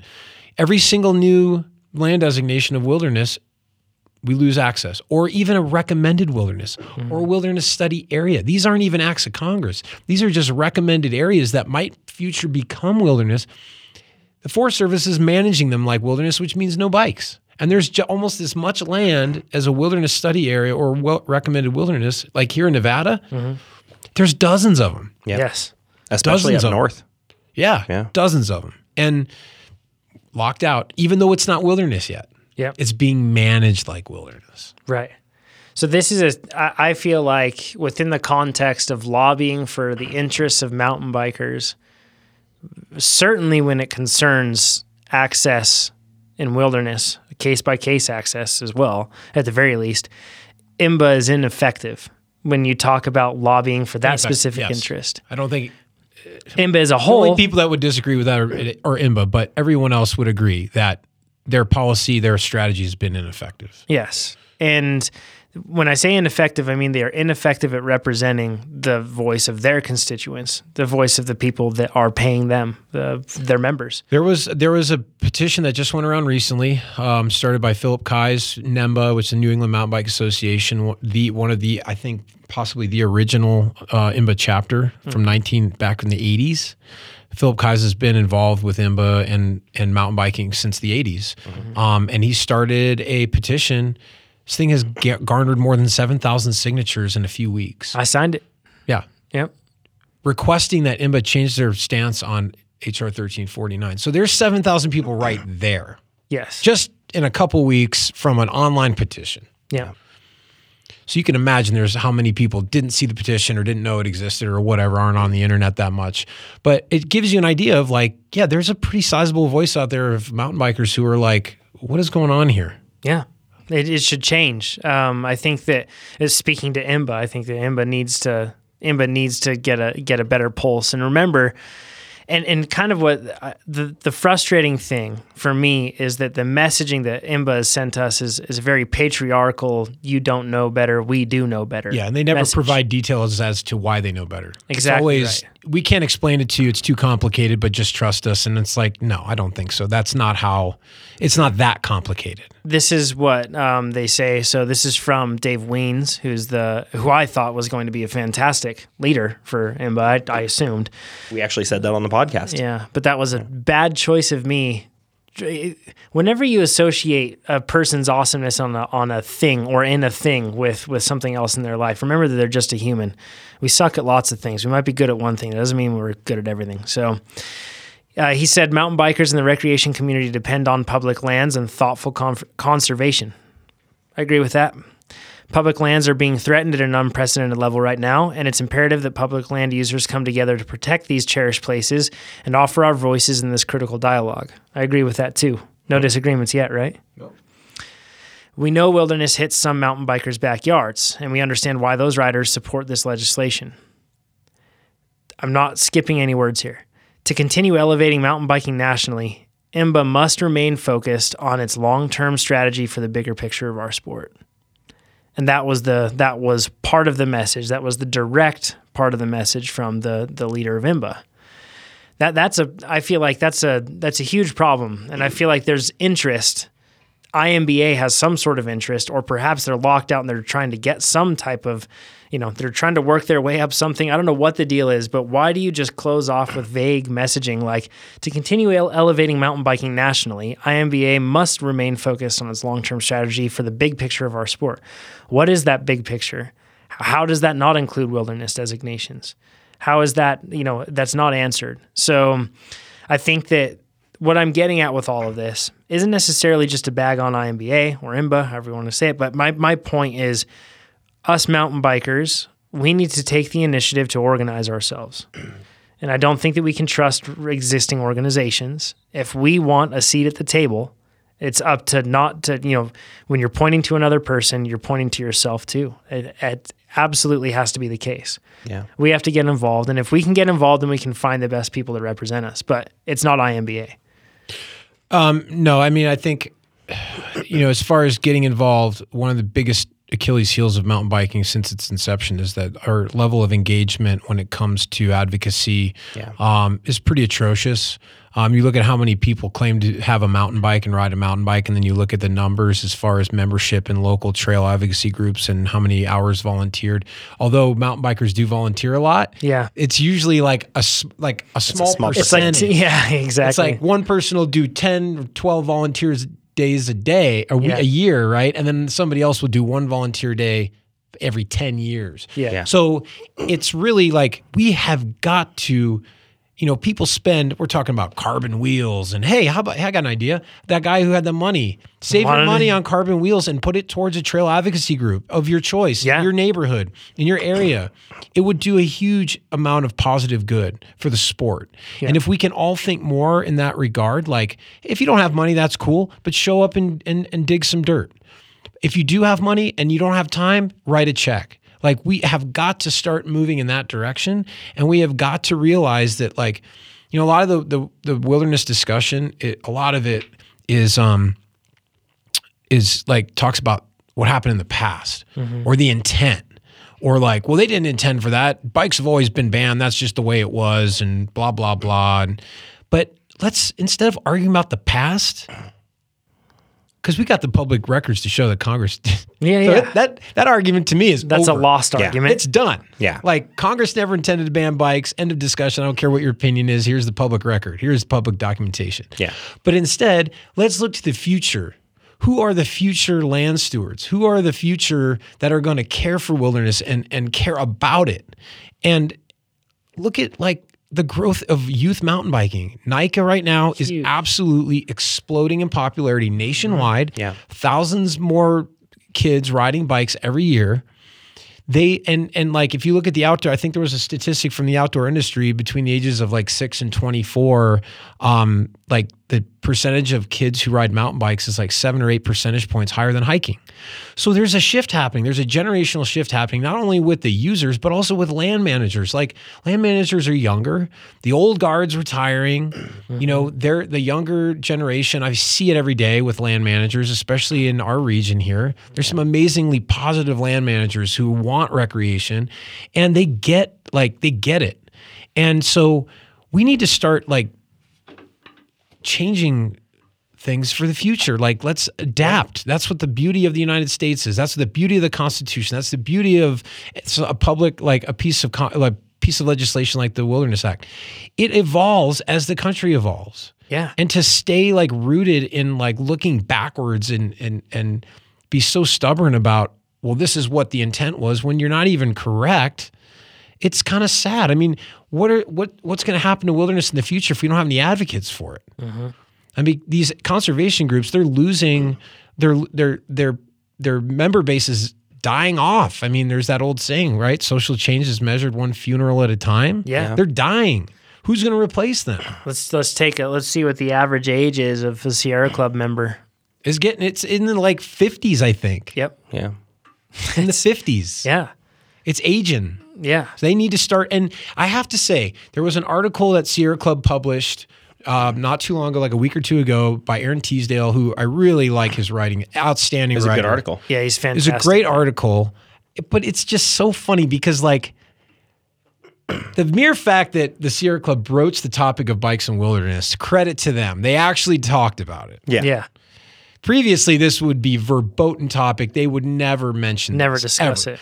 But they mention it and they talk about it. And Aaron goes into pretty in-depth and actually like makes a nice case for why bikes would, reasonable case-by-case access would be good. But still comes out, the headline is like, should bikes be allowed in wilderness? No. No, but yeah. blah, blah, blah, blah, blah. It's like, okay, well, I could have expected that. So credit to them for actually like talking about the topic. Right. But case-by-case access, yes, I think is reasonable. And that, hey, we're making progress. I mean, right? Like if the Sierra Club says this today, they print an article like this today, hey, we're going in the right direction. Yeah. So I'm going to bring up common objections to this. Yeah. In some of which I find logic and reasoning. So first one that I see is, and this one wraps back up into politics, but wilderness itself is wilderness designations, or it's the whole concept and the process itself. Everything else is under threat now, as it wasn't in the previous administration. It's more so under the current administration, is the common narrative that we hear. Yeah. And I think that's justifiable. You can see that. Yeah. So the fear is that while we're trying to get in here and we're trying to, and when I say amend, I'm using air quotes because once again, we're really not amending anything. Nope.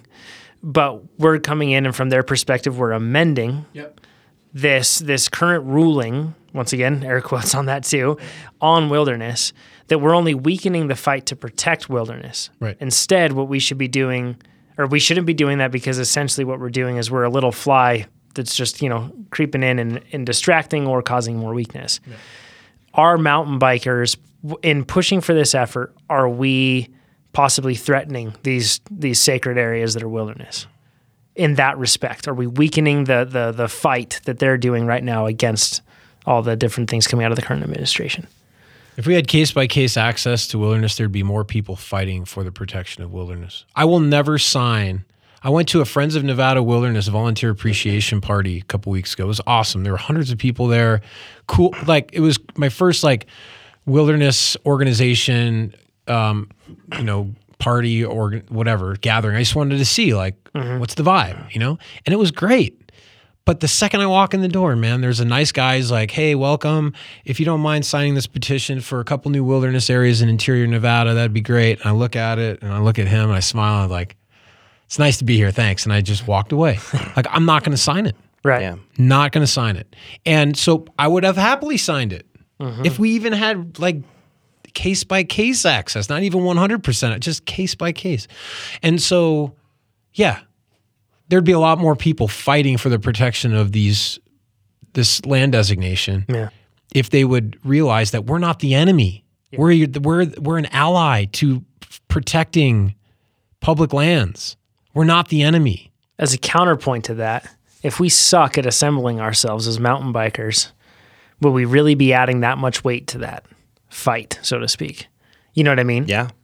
Well, that's a good point, but you got to remember the NRA is a very small special interest group. It's one of the smallest, but one of the most powerful. Now, I'm not comparing the NRA to mountain biking. However, Right. I don't necessarily give much credence to, a number of people in an organization and their relative influence. You could have a small number of people in an organization with a lot of motivation, a lot of money, and a lot of connections and make a huge impact. Yeah. So numbers to me aren't the only... As long as we have an organization that represents us. Well, that's right. And right now, unfortunately, IMBA, I think, is kind of in their dire straits mode right now. They are struggling something fierce, and it's to their own doing. This was nothing but them. They completely could have prevented the situation, but we're at where we're at. Do you think that we'll see a replacement for IMBA in the near future? Or is it a situation where IMBA I think that shifts? personally, the executive board needs to clean house. The executive board needs to be cleaned, like total clean slate. Yeah. It's just they're driving the policy. It's not Dave Wiens. Dave Wiens is subject to what the executive board tells him that he has to do. He's the face. He's the face, and he's not the boss. The board's the boss, and the board's not elected, by the way. Right. So the board could just stay in position as long as they want. Yep. And do whatever the hell they want, even if they have nobody following them anymore and they've completely strayed from their original mission statement. Yeah. Yeah, which at that point you'd need a new organization. Yeah. I think another thing that I see a lot of people, so I guess this just gets into the usage issue, is the fact that by bringing bikes onto these trails, let's say we have case by case or full permission across the board, bikes are allowed in wilderness, that will somehow defile the wilderness experience due to the conflicts that would arise on the trails between bikes and hikers. We know that with multi-use trails that we ride on all the time, that there's conflict there, and we can't deny that. There's constant conflict. Like in our listener's question earlier, where a mountain biker was accosted and cursed at by a hiker. Yeah. Probably an opposite, case that you would expect in this situation. Because I believe it's fair to say that that hikers see mountain bikers as intruders on the trail. They usually utilize a larger machine, and they usually utilize a lack of control, which is assumed and not true across the board, unless Jerry's riding. But they assume that somehow puts them in danger, and therefore possibly also puts trails in harm, and as a result should not be allowed. However, I think that we know as mountain bikers, we don't have to talk about that when we know that that's a moot point. Yeah. On the other hand, if we as mountain bikers are not good stewards on the current trails that we have, and then we go into wilderness areas and we have case-by-case access, and we have situations where case-by-case access is approved, and then we have incidents, because trust me, if we get case-by-case access to we better wilderness be areas, on our best behavior. Exactly right, because one step wrong, you drop that Cliff Bar wrapper, we're all done. That's not, I don't think that's true. Well, I think that we're going to be under a magnifying glass. You can't deny that. So one thing I want to clarify on this topic is that case by case access means where it makes sense. And there's a lot of places where mountain bikes and wilderness do not make sense. Absolutely. I do not want to ride in Yosemite. I don't want to ride John Muir Trail. I don't want to ride in the High Sierra, those wilderness areas. It's not an ideal place for riding a bike. Yeah. But there are literally millions of acres of land, especially in Nevada, where riding a mountain bike makes perfect sense, and there's nobody out there. They talk like people who are against this talk about, they're going to have conflict this and conflict that. And they're looking at it from their lens, living in an urban area, using their backyard neighborhood trails where mountain bikers rightfully are. I have to say, like, hikers are rightfully, should be like, they have a point when they say that they fear being injured, because there are mountain bikers who ride like idiots. Yes. Straight up. Absolutely. And that's part of our, like, as a mountain bike community, we need to manage that better. We need to educate our own people better. Yep. Yeah. But people who say that the conflict this and conflict that in wilderness, unless they're in a really popular wilderness area near a major population center, most wilderness areas are so remote, the trails are disappearing because nobody's using them. Yeah. Yes. Like, this is the whole point of case by case access. So a couple years back, I was looking at the Wind River Range, and I was dreaming of the idea of having bike access there. But I was just researching every aspect of the land and the trails and everything else. In the trail books that I was coming across, the people that I talked to, even in the local Forest Service area and Bureau of Land Management in that region, everything else, all of them, whenever I was talking to them about different routes, they all said, you're just not going to be able to trust on having trail there. It's just disappeared. Yeah. Oh, yeah.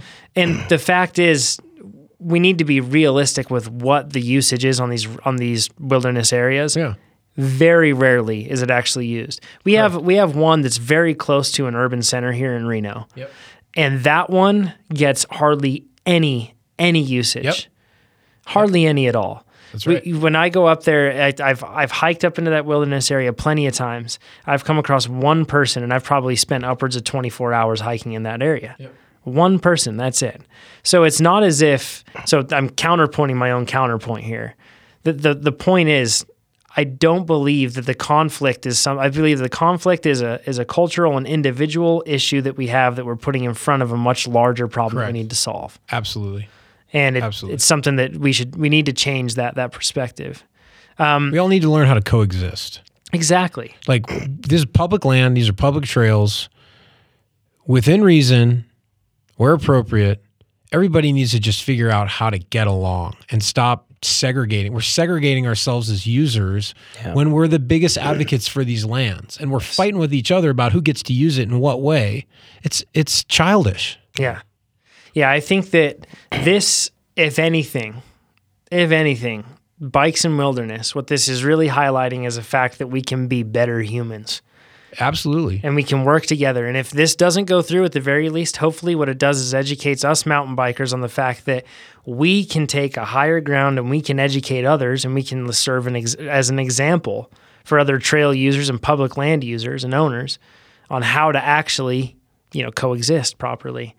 I think that if we do that, let's say that the legislation doesn't go through, because let's be honest, there's so many things out of our control that are affecting that. Oh, yeah. So let's say that doesn't go through. At the very least, if this somehow unites us and helps us see that we can have a voice, that we can come together, and then helps us understand responsibility, we're better off. And I think that makes it much easier in the future to advocate for access. Yeah, making it past the House committee was a big step. Mm-hmm. And I mean, there were 7,000 people that signed that petition. If every single one who signed that petition sends a letter to their congressperson and makes a donation to the STC at the right time when it's needed, when they make the call for action, we get 7,000 people to write letters. I guarantee you there's going to be some sway going on on the House floor when that bill comes to pass. Yes. You'd be amazed at what 7,000 feels like in terms It doesn't sound like a lot, but when you have 7,000 letters, yes, it's a lot. that's a lot. Yeah. I go through, for this podcast, we get usually somewhere around 50 to 100 questions a week. Yeah. And by question 20, I swear that I'm on question 10,000. Yeah. So I think we're very easily overwhelmed and we lose sight of quantity and relative quantities. Yeah. I think that if we could do that, yeah, we could actually have a chance. And above all, if we get this wilderness access, almost more than my personal drive to have access in wilderness areas, what I really want to see is us being able to educate these trail users on how we actually can coexist, how we actually can work together. Yeah. If we did that, I think that will do more. I think that the wilderness area or wilderness thing is something we need to kind of stem the tide of blocking it off with the absurd blanket ban. Yeah. But if we can change that narrative and that dialogue within the multi-use trail community, then I think that will do more to help mountain biking than anything else. Yeah, and I think changing the expectation of what you're going to experience when you're out on a ride. So if you're going for an after-work ride on your neighborhood trails, expect to be inconvenienced. And don't ride like you're racing or like trying to set a new Strava segment. Just slow down, stop when you need to, wave, smile, and enjoy the ride. Yeah. And save the tearing it up and going as fast as you can for those remote places where you're not going to see anybody. And if you do, you're going to see a couple people. Yeah. And you're keeping your heads up. Yeah. But I think it's just all about behavior. It's not about the bike. I don't think the reason why bikes got banned from wilderness was because people hated bicycles. They just didn't want people riding bicycles in their presence because they were afraid either they're going to get run over or they just Don't like them. Just don't like Had a bad experience and don't like people riding bikes. Yep. Yep. Which you know is common. Roadies definitely know that's common. Yeah. So let's recap really quick. Things we can do to bring about this change that we're talking about.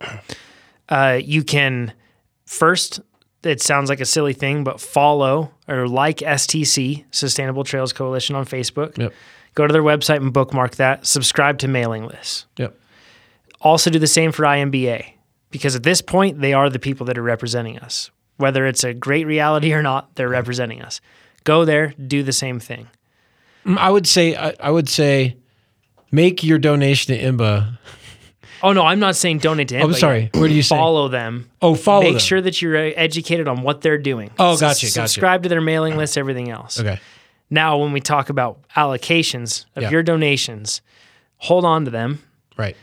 Don't give them to IMBA if you don't agree with the Until they direction change their that they're stance going. if you think they need to. Yep. Yeah. And if you are looking for a spot to pass donations, STC is the spot to do it currently. Once again, it isn't a replacement for IMBA, but what they're doing is they're fighting a specific fight that could really help mountain biking. So it's key that we recognize that and we fund those groups. Whereas currently all we've heard from IMBA is that they're just gonna stay right here. Just going to sit this one out. Give to your local chapter. If you have Great a thing to local do. IMBA chapter, give to them. Yes. Direct to them. Not through IMBA, but just straight to them. Yeah. Yep. And so, local trail group, whether they're IMBA or not, and then STC, those cover a lot of bases, but we still need a national voice, and we'll see what happens with, IMBA National. Yeah. Now, that's what you can do to support organizations, what you can, and also individually as well. But what you can do individually next time you're on your bike, go out of your way to be kind and polite to people. Yes. Always. It does not take a lot. No. It doesn't take anything. No. It should be natural. Yeah, it's just pull over and smile.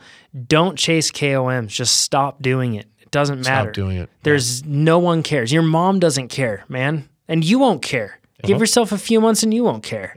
Like it's just quit chasing them. Don't worry about that and just be good stewards on the trail. Yeah. And if we do that, I think that we have so many kids getting into this sport. And if we're basically building up all these kids and we're filling up this funnel, but in the end it drops into a pretty terrible place, then we're doing all of it for naught. So, And bringing up kids, that's another thing, teaching them how to interact with hikers. When we're up mentoring the kids and we're riding up a trail and we've got a trail of 15 to 20 little ducklings behind us and we come by hikers, what do? We all pull over as a big caravan and let the hikers by, and we're just super nice all the time. That's what you have to teach the youth in order to continue the growth of that relationship between hikers and mountain bikers. Yep.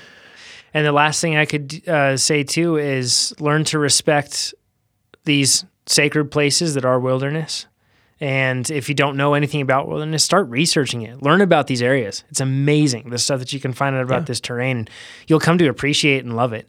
And and I guess on the internet, also one thing I just wanted to add, on the internet, be kind and don't insult anybody that's a hiker that's trying to tell you that you're wrong for wanting access in wilderness.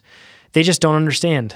They just have it come from a different perspective, just like you do. And it's our opportunity to take the high road. So I think that covers it. I think it does. Anything else that you want to cover, Kurt, on this one? I think that's enough for now. Quite a lot. It's enough, man. All right. Tough topic. Stay tuned on that for more updates. Let's close it out with the tips. You don't care they'd counting on your tips to live?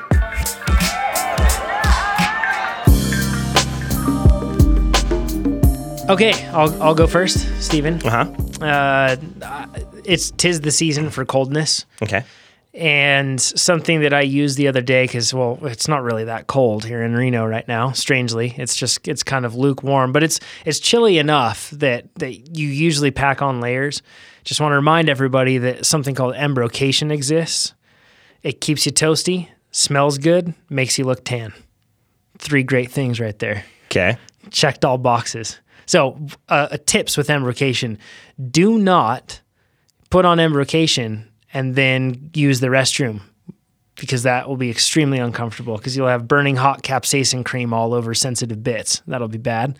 Also, do not jump into a hot steaming shower right after using something that has like a hot level of embrocation, because you'll genuinely feel like you are being burned alive, and that is not comfortable. So Usually. yeah, I recommend Rafa has something called the winter embrocation. I know a lot of people hate on Rafa, and I understand they have a pretense that precedes their brand that's pretty uncomfortable and hard to deal with for a lot of people. But that company gets cycling big time. They make incredible stuff. Okay. So their embrocation is not an exception. It's really good stuff. But cheaper embrocation that you can look at is Mad Alchemy. I should say that more clearly. And they have a bunch of different ones. I have one called Gentleman's Blend. That's a good one. Smells like rich mahogany. And then the other one that you can Many do, leather-bound books. yes. And then the other one that you can have, they have a medium level one that's really good. So I'd recommend that. Give it a shot. And it's pretty cool, because a lot of the time you'll be riding, and especially if it's raining or anything like that, if it's like 50 degrees and rain, a lot of the time I'll just pick embrocation over warmers, and it puts a oily layer on your skin too, and the water just beads right off. It's comfortable. So it's nice stuff. Nice. Yeah. Good cheaper than warmers sometimes. There you go. Steven. Today, I like E13. They're good stuff. They make good products. They do, man. Their tires have a level of they're pretty burly, I guess. Tires are good. Their TRS race cassette and the TRS Plus is now 946 too. I run the race version on my cross bike, on my gravel bike. But no, today I want to talk about their BB92 bottom bracket. Okay. So if you have a BB92, which a lot of bikes are coming with, BB92, PF92, it's all the same standard. This bottom bracket is notoriously difficult to find for 30 mil spindles. Mm-hmm. So if you have Race Face, if you have E13, if you have Praxis, if you have, a lot, and even SRAM BB30. Yep. This bottom bracket, not only is it a fully caged stainless steel bearing that presses directly into your bottom bracket interface. Okay. Double row bearings. So instead of just being one row of bearings around on each side, so non-drive side, drive side, each having one row of bearings, this has double the capacity. So basically your contact is double. Much bigger. Much bigger. It won't wear out as quick. Which is a problem with those type of bearings. Exactly. So anybody who knows any sort of press fit, issues, you have a little narrow cup that sits in there and it'll end up creaking. So these things are 3/8 of an inch, almost a half an inch wide just on the press section. I've never had one creak. I use them religiously on everything BB92 that I own and any of my friends' bikes that are BB92. And the cool thing is E13 puts a 1-year no questions asked warranty. If anything fails on that, if the bearings don't feel as smooth as the day that you bought it, they will replace it. So Nobody. Is it heavy? It's 6 grams heavier than Race Face's BB92 single rows, which I've blown those apart. Sweet. I've destroyed the inner race on the Race Face version, and ever since putting the E13s in all of my Yetis along the way, never had a single issue with one. And nobody out there, Wheels Manufacturing, Praxis, Chris King, none of them, nobody offers a warranty on their bearings specifically. pretty They sweet. actually omit their bearings specifically. E13 says, no, That's solid. 1-year warranty. They're a good brand. They're great. I love them. Cool. That's Yeah. a good one, man. So, yeah, I'll be looking at utilizing that. you will, because Something. something is Probably happening should. soon. Yeah. Kurt, how's it going? All right, Got a so we tick? got Embro and then like a real techie bottom bracket Yeah. one. So I'm gonna go kind of more towards trail. We're talking about wilderness and maintenance and trails. Are you going to talk about a Surly? No, man. I'm gonna talk about a hand saw Oh, good. called This is a good one. the Silky Big Boy 2000. Silky Big Boy 2000. That's really the name. Made in Japan. Oh, that's fantastic. High quality Japanese steel. It's like 14-inch long blade. This thing will saw. I've sawed through like 18-inch diameter mini tree. It's basically Yeah. a tree in the middle of the trail. Hand saw, strapped to your bike or put it in your backpack, and do this past winter in the Sierra was all time, so we had lots of down trees, and the first 2 months of the riding season was pretty much using the big boy. And man, this thing just like cuts through wood like a hot knife through butter. Is this a folding blade? It's a folding blade. Fits You in a can- Camelback? Fits in a Camelback. Nice. You can Oh, buy it on sweet. Amazon, and I think it's not cheap. It's $60. That's actually pretty But cheap dude, for a it's, saw. It's a Japanese made like quality saw. It's not some cheap hunk of Chinese crap that's going to fall apart on you. Okay. It's Japanese. Does it have really cool like symbols all over it? And No, it just says Silky Big Boy 2000 on Okay. it. Which That's is good enough. plenty. Let's be real. that is good. I kind of like it. That's quite It's good. pretty bad. Pull that thing up. I mean, it's a 14-inch blade with a 14-inch handle, so you got this like 28-inch freaking giant saw in your hand. It's pretty sweet. It's a Nice. Silky Big Boy 2000. Yeah. It's only $53 on you go. Amazon right now. There Is you it go. Prime? And it's Prime. Sign me up. That's pretty awesome, man. That's a good one. So everybody carry a Silky Big Boy, do some trail work, saw out some trees, so the hikers, when they come along, or horseback rider sees you, and they can say thank you. Yeah. That's great. You're helping me maintain the trails. Get some positive karma. That's Yep. good. I like Absolutely. it. With that, we'll close this one out. Thanks everybody for listening, and thanks Kurt for showing up and dropping knowledge. We appreciate it, Yes, man. sir. Thank you guys. Yeah, of course. Remember, go to mtbpodcast.com. You can listen to the podcast there. You can share it from there. Please share. That's probably the most helpful thing you can Yes. do. The other thing that you can do is to buy swag that's on there. We'll be updating that very soon, and we'll talk to you all next week. Have a nice day.